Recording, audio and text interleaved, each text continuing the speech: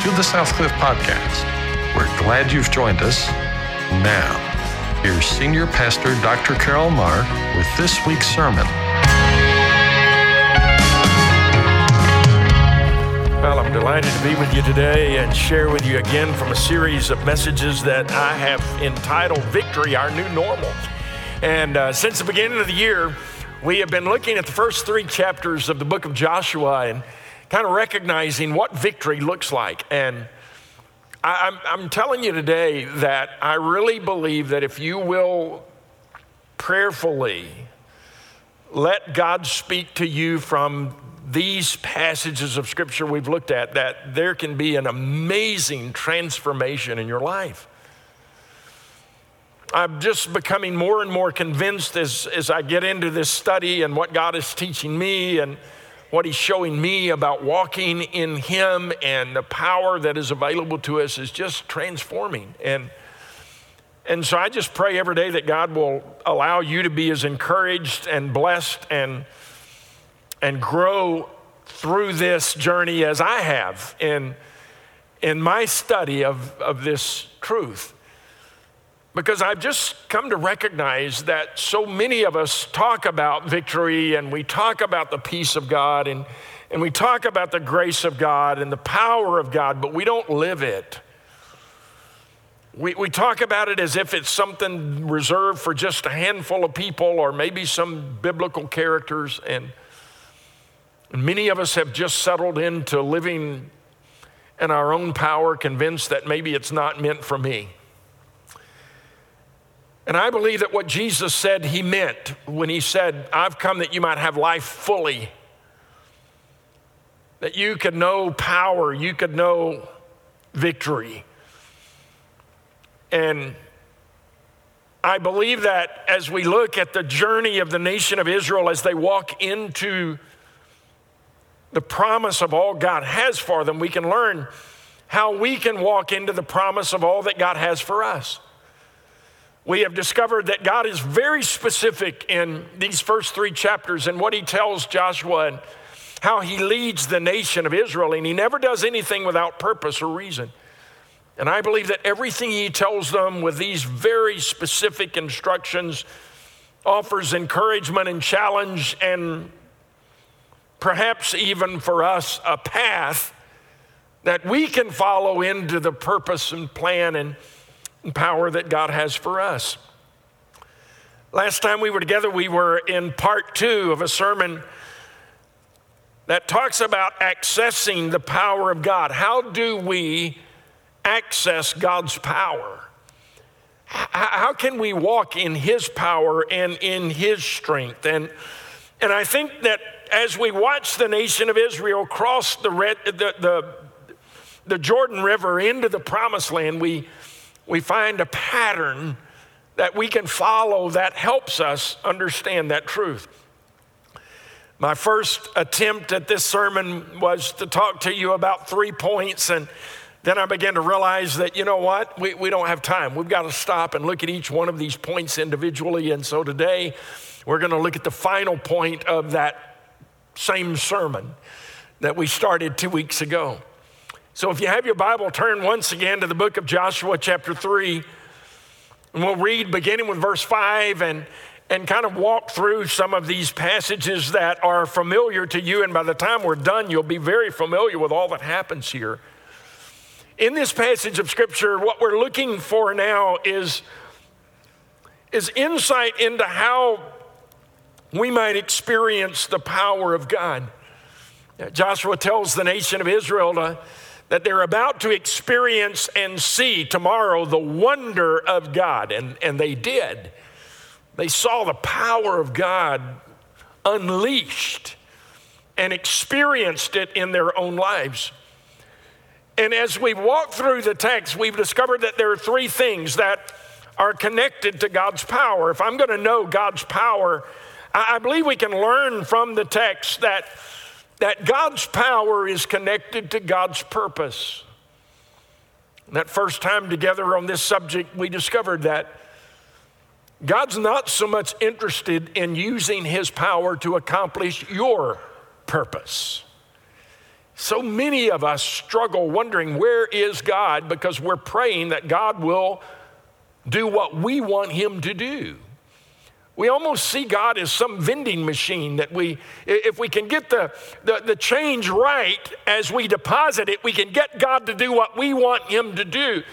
And what we discovered together was that God is not interested in accomplishing your purpose, but God will use his power to accomplish his purpose. Now, here's the good news. We discovered that God's purpose includes you.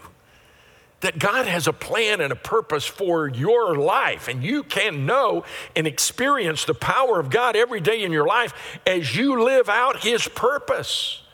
And we discovered that his purpose was eternal, that before you were ever born, God had a plan and a purpose for your life.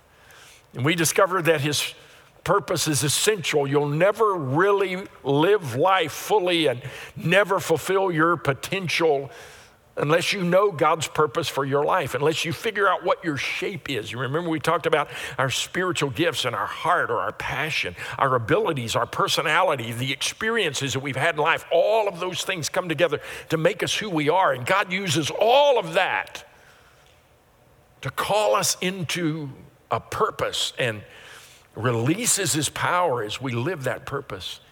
And we discovered that not only is it essential to me to become all that I've become, but it's exciting, this thing that God has called us to. There's not a dull moment or boring moment in serving God. It's an adventure that God calls us to. So if you want to know the power of God, then you got to know the purpose of God. That's where his power is released. But secondly, we also discovered that God's power is connected to God's timing. Now that one is not as much fun. The first one's powerful. The second one I told you was painful. That God's purpose is connected to his timing. That God is not committed to your timetable. He doesn't seem to be motivated to do things when I think he needs to do them the way I think he needs to do them. But we discovered that he's never late. Now, he's never early, but he's never late. He's always on time. And that God sometimes uses in our life delay. We'll pray and ask for something, it doesn't happen, and sometimes we give up and move on. And God's delay is not a no, it's just, it's not the right time. And the delay is always an opportunity for us to grow in faith. It's an opportunity for us to come face to face with our own inadequacy, our own inability. It gives us an opportunity to say, God, there's nothing else, and if you don't come through, there is no plan B. I'm done. Because his delay gives opportunity for him to be glorified in our life. So we talked about those two things. Go back and listen to those two lessons if you've not done that, because it brings us up to where we are in our study today. Because what we will discover today is that God's timing is not only connected to his purpose and to or God's power is not only connected to his purpose and his timing, but God's power is also connected to our obedience. Now, the first two, God's purpose and God's timing, are his business alone. He doesn't ask your permission. He doesn't ask what you think. He doesn't ask you to get involved at all in his purpose and plan and in his time. That's his business. But the third one is our part. And even though he gives us the ability to obey, and our ability to obey him comes from him, we alone are accountable for the third one. You alone are accountable for obedience. So with that in mind, let's look at our text, and And then we'll kind of unpack what does that mean? What does that look like? And with these three resources available to us, we'll be able to understand how to access the power of God and to walk in his power in our daily living. So Joshua chapter 3, just kind of for context, beginning as we did with verse 5, we'll move forward. And I may draw your attention to a couple of things as we walk through the text and ask you to circle a couple of thoughts that will kind of build for our time together today. Then Joshua in verse 5, chapter 3, said to the people, consecrate yourselves, for tomorrow the Lord will do wonders among you. There's the power of God about to be displayed tomorrow among them. Joshua spoke to the priests, saying, take up the Ark of the Covenant. I want you to notice Ark of the Covenant. How many times he uses the term Ark of the Covenant in chapter 3 as he walks through that. He said, take up the Ark of the Covenant and cross over ahead of the people. So they took up the Ark of the Covenant and they went ahead of the people.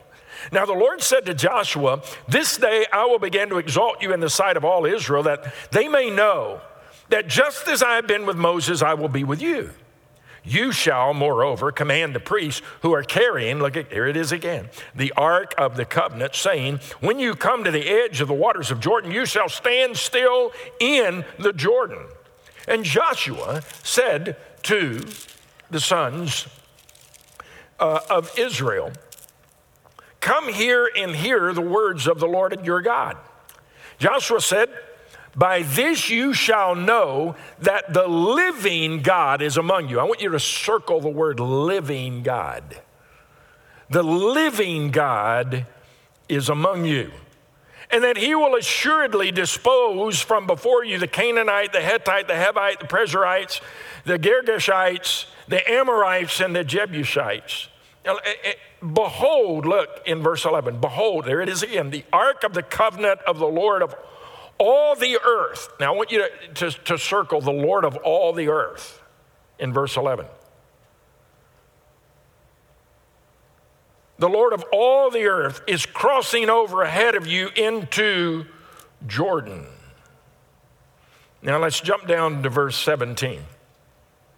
And the priests who carried the Ark of the Covenant, there it is again, of the Lord, stood firm on dry ground in the middle of the Jordan, while all Israel crossed on dry ground until all the nation had finished crossing.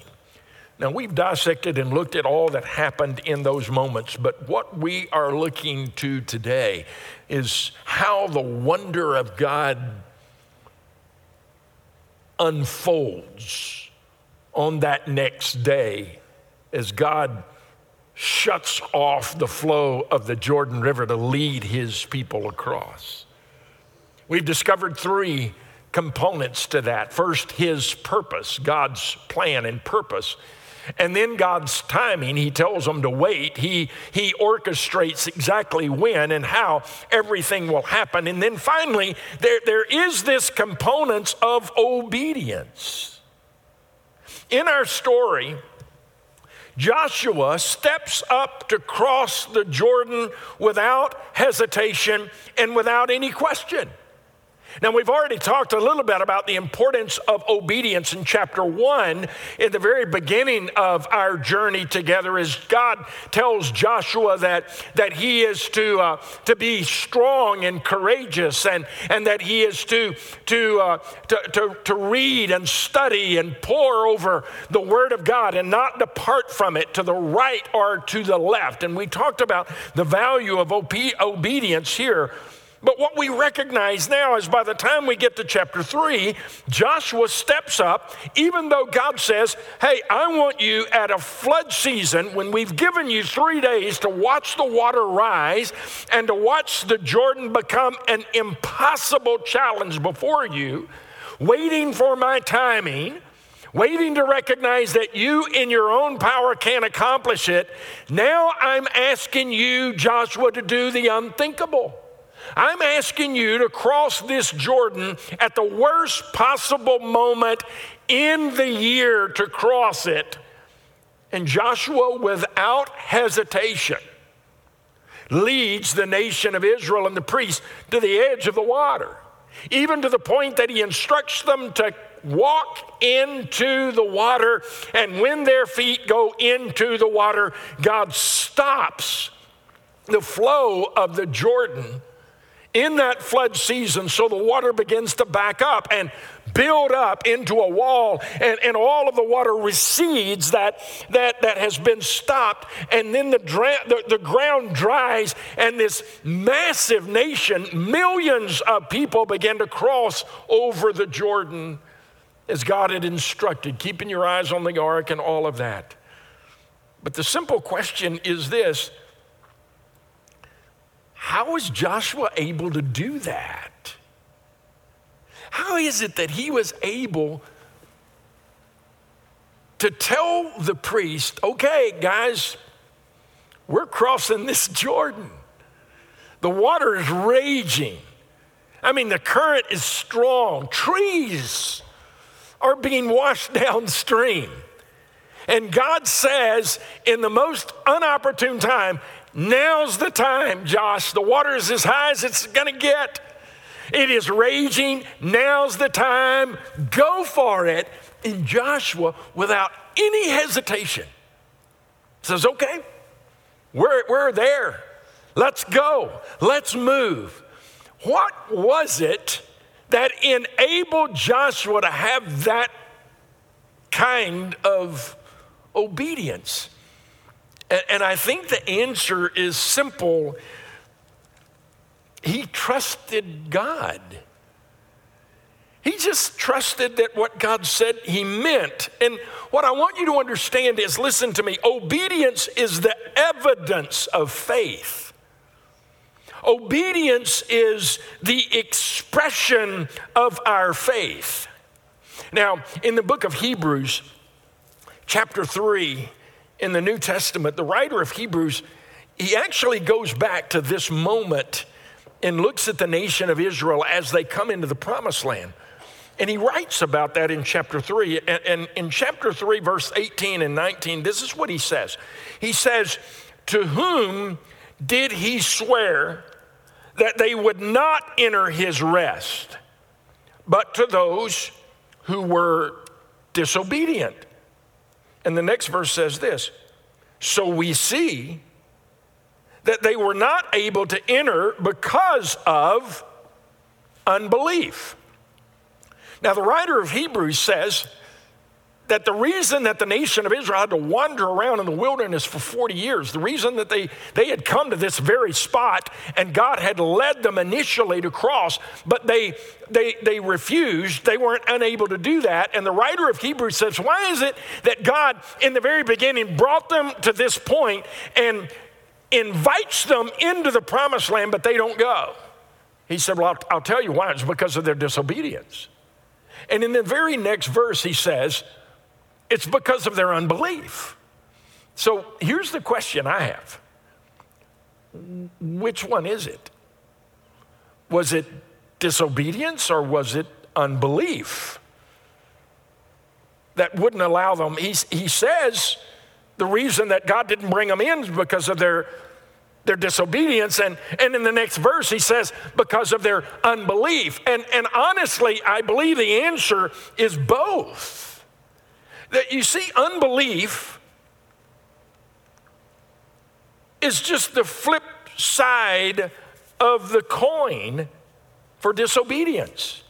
Disobedience and unbelief are the same coin, just two sides.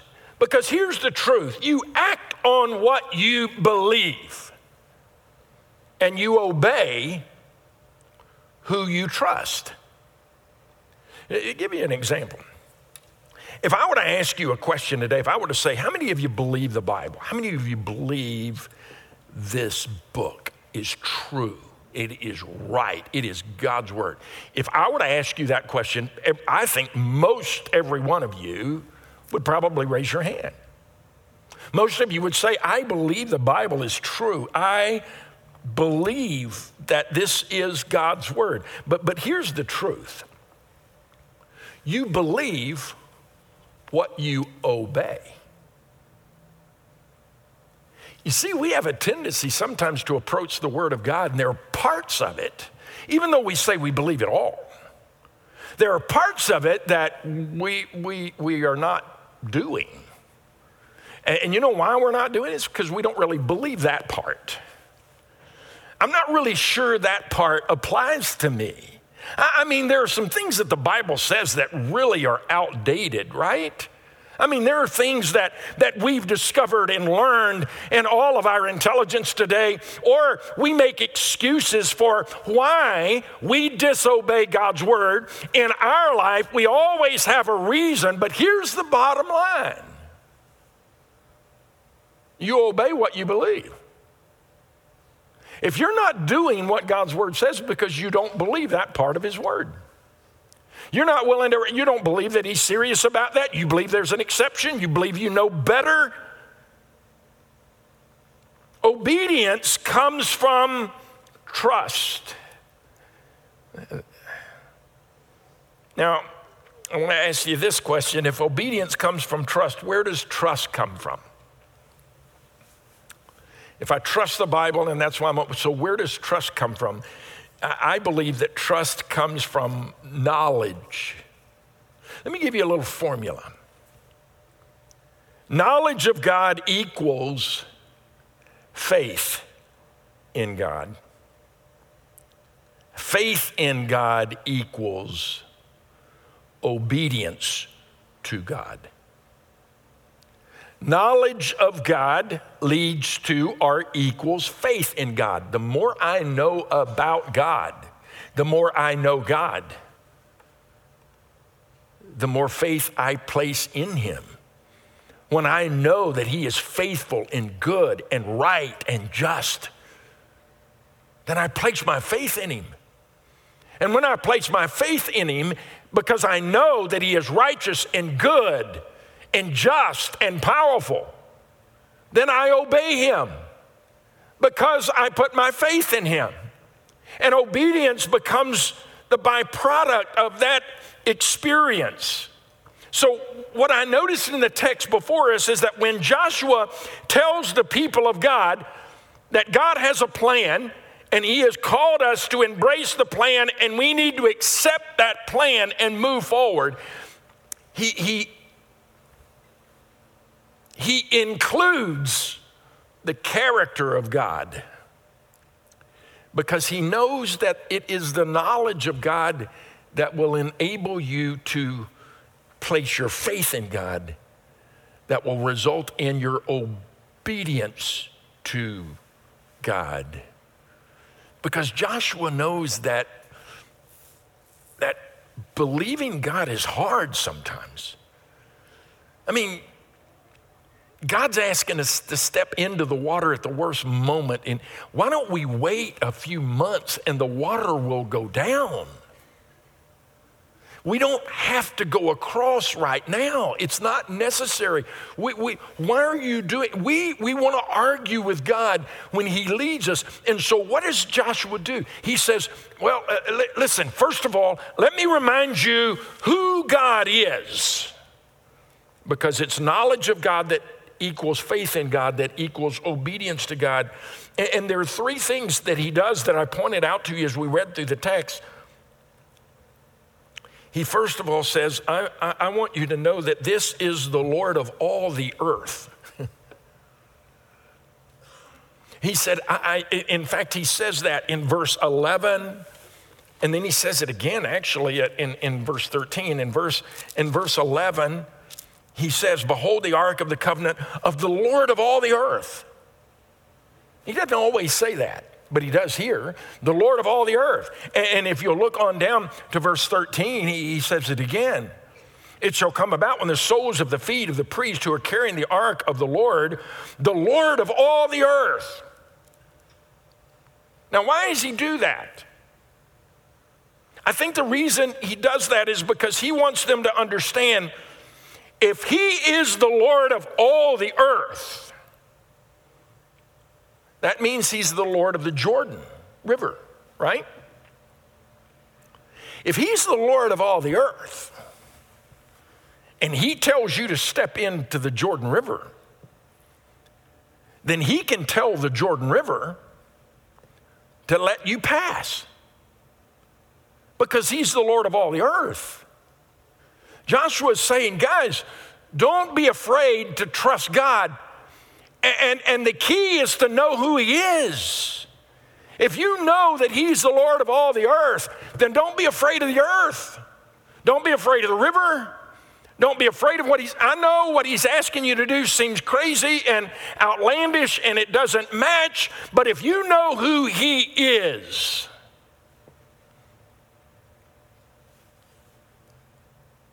then he's the God of the Jordan too, and he'll stop the river. So if we know who he is, whatever he asks us to do, we can trust that he has the power and the authority to do it. He is the God of all the earth.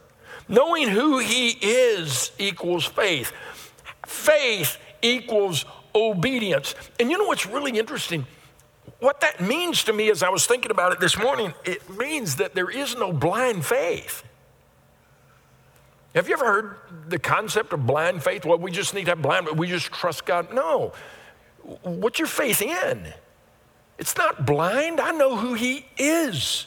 And because I know who he is, and because I am reminded that he is the God of all the earth, if he tells me to do that, then he's going to have to tell the Jordan. So in Joshua's mind, if God tells me to cross the Jordan and it doesn't make any sense to anybody else, it doesn't matter. He's the Lord of all the earth. So if he tells me to do it, he's going to stop the Jordan.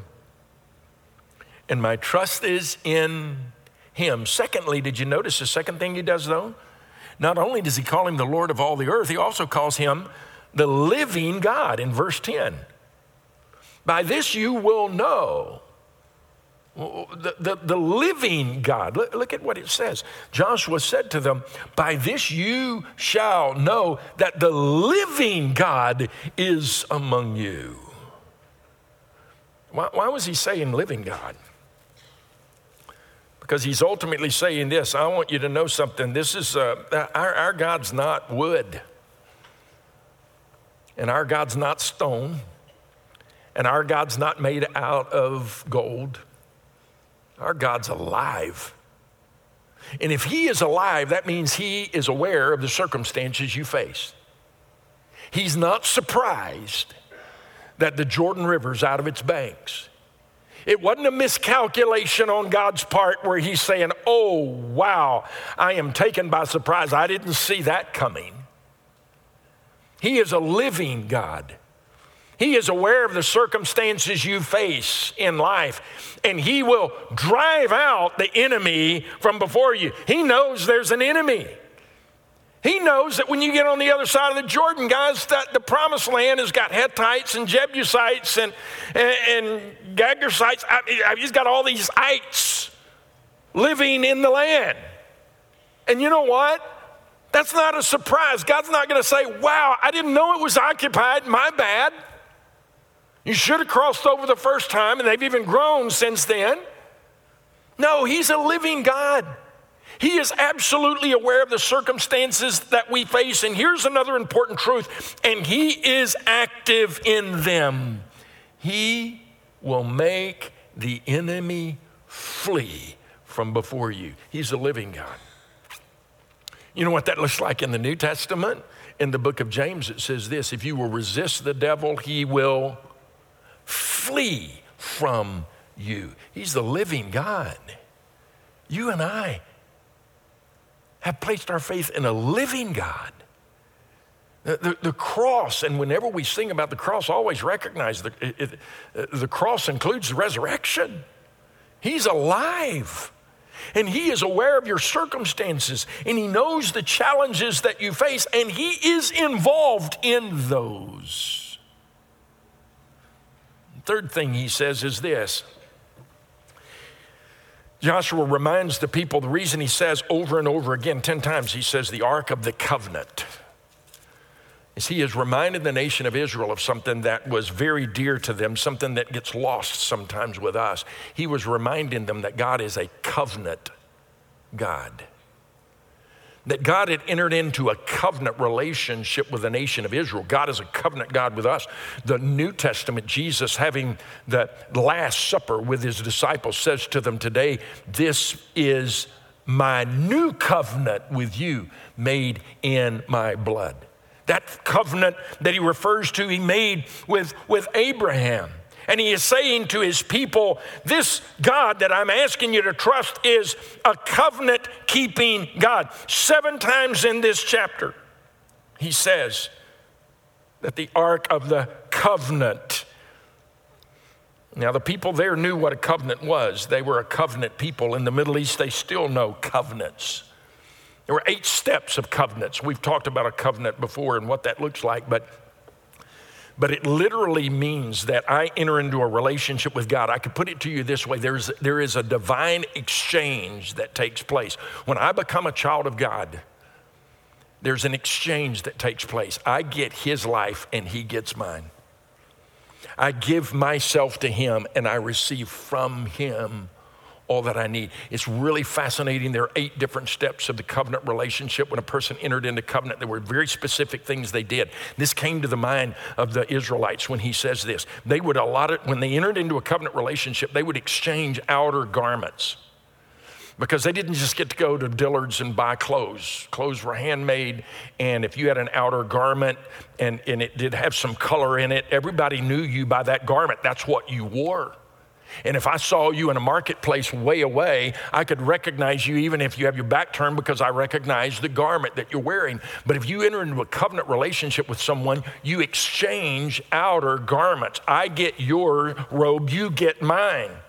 And all of a sudden we're in the marketplace and you see me with somebody else's robe on. You know one of 2 things has happened. Either I stole it from him or we have entered into a covenant relationship.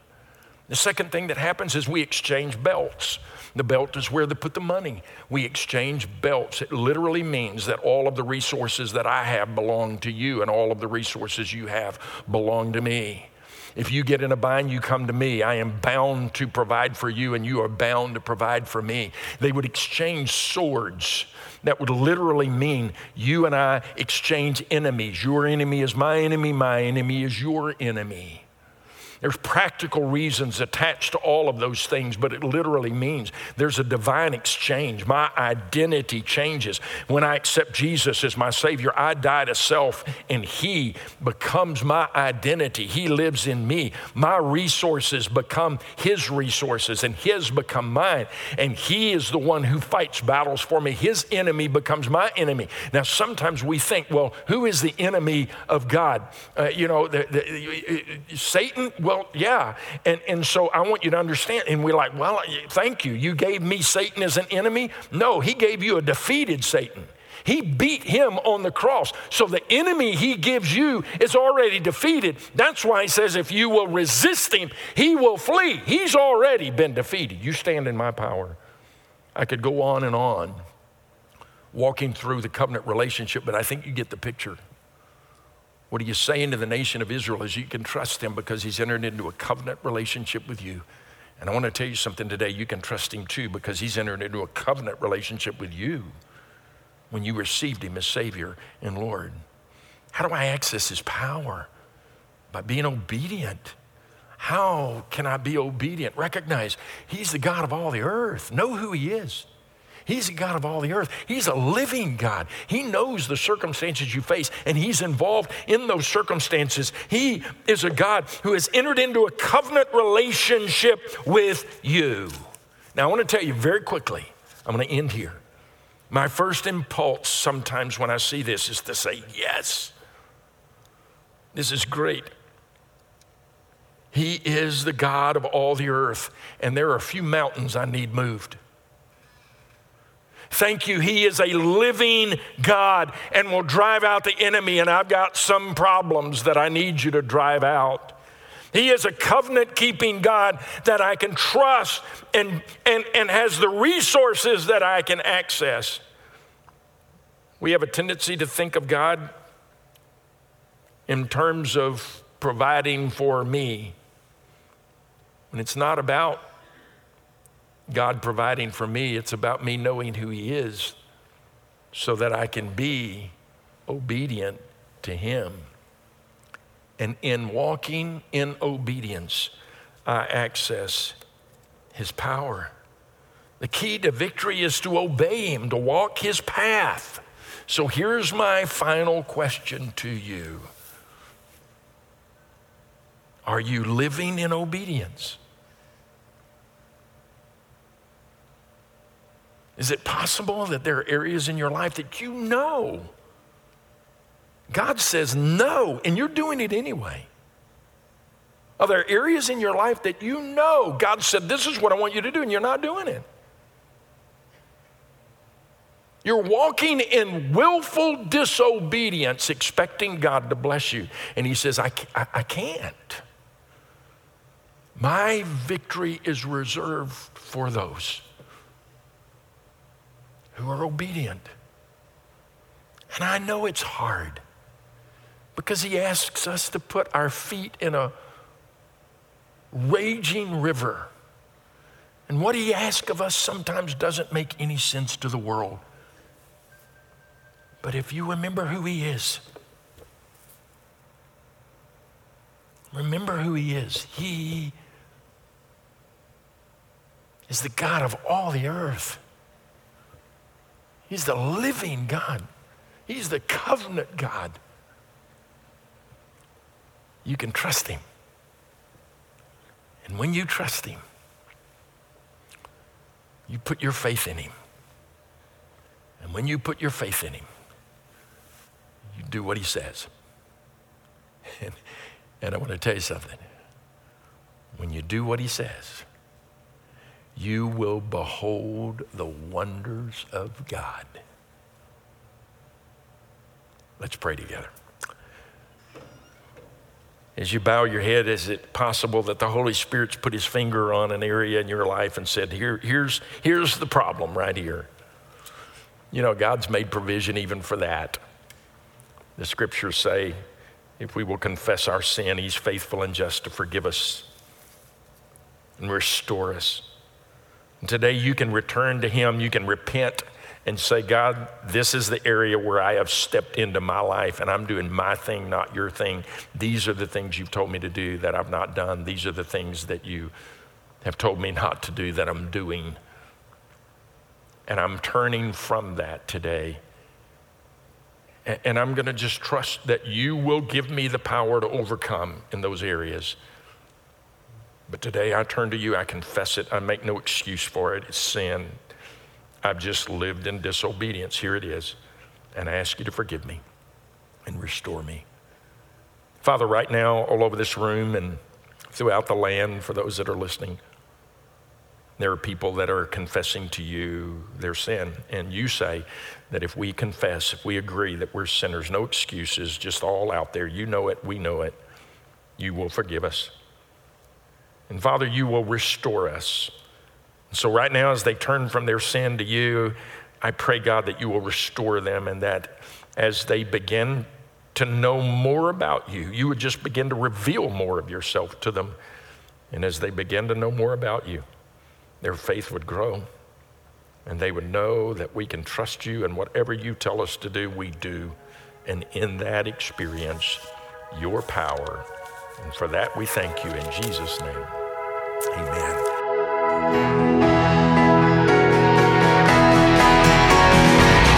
From everyone at Southcliff Church, thank you for joining us today.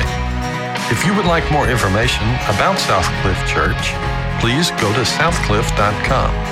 To share a testimony of how God has encouraged you through this ministry, send an email to scpodcast@southcliff.com. That's scpodcast@southcliff.com.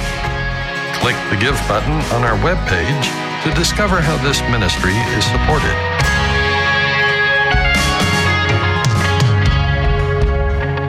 Your financial gifts help accomplish the mission God has given us.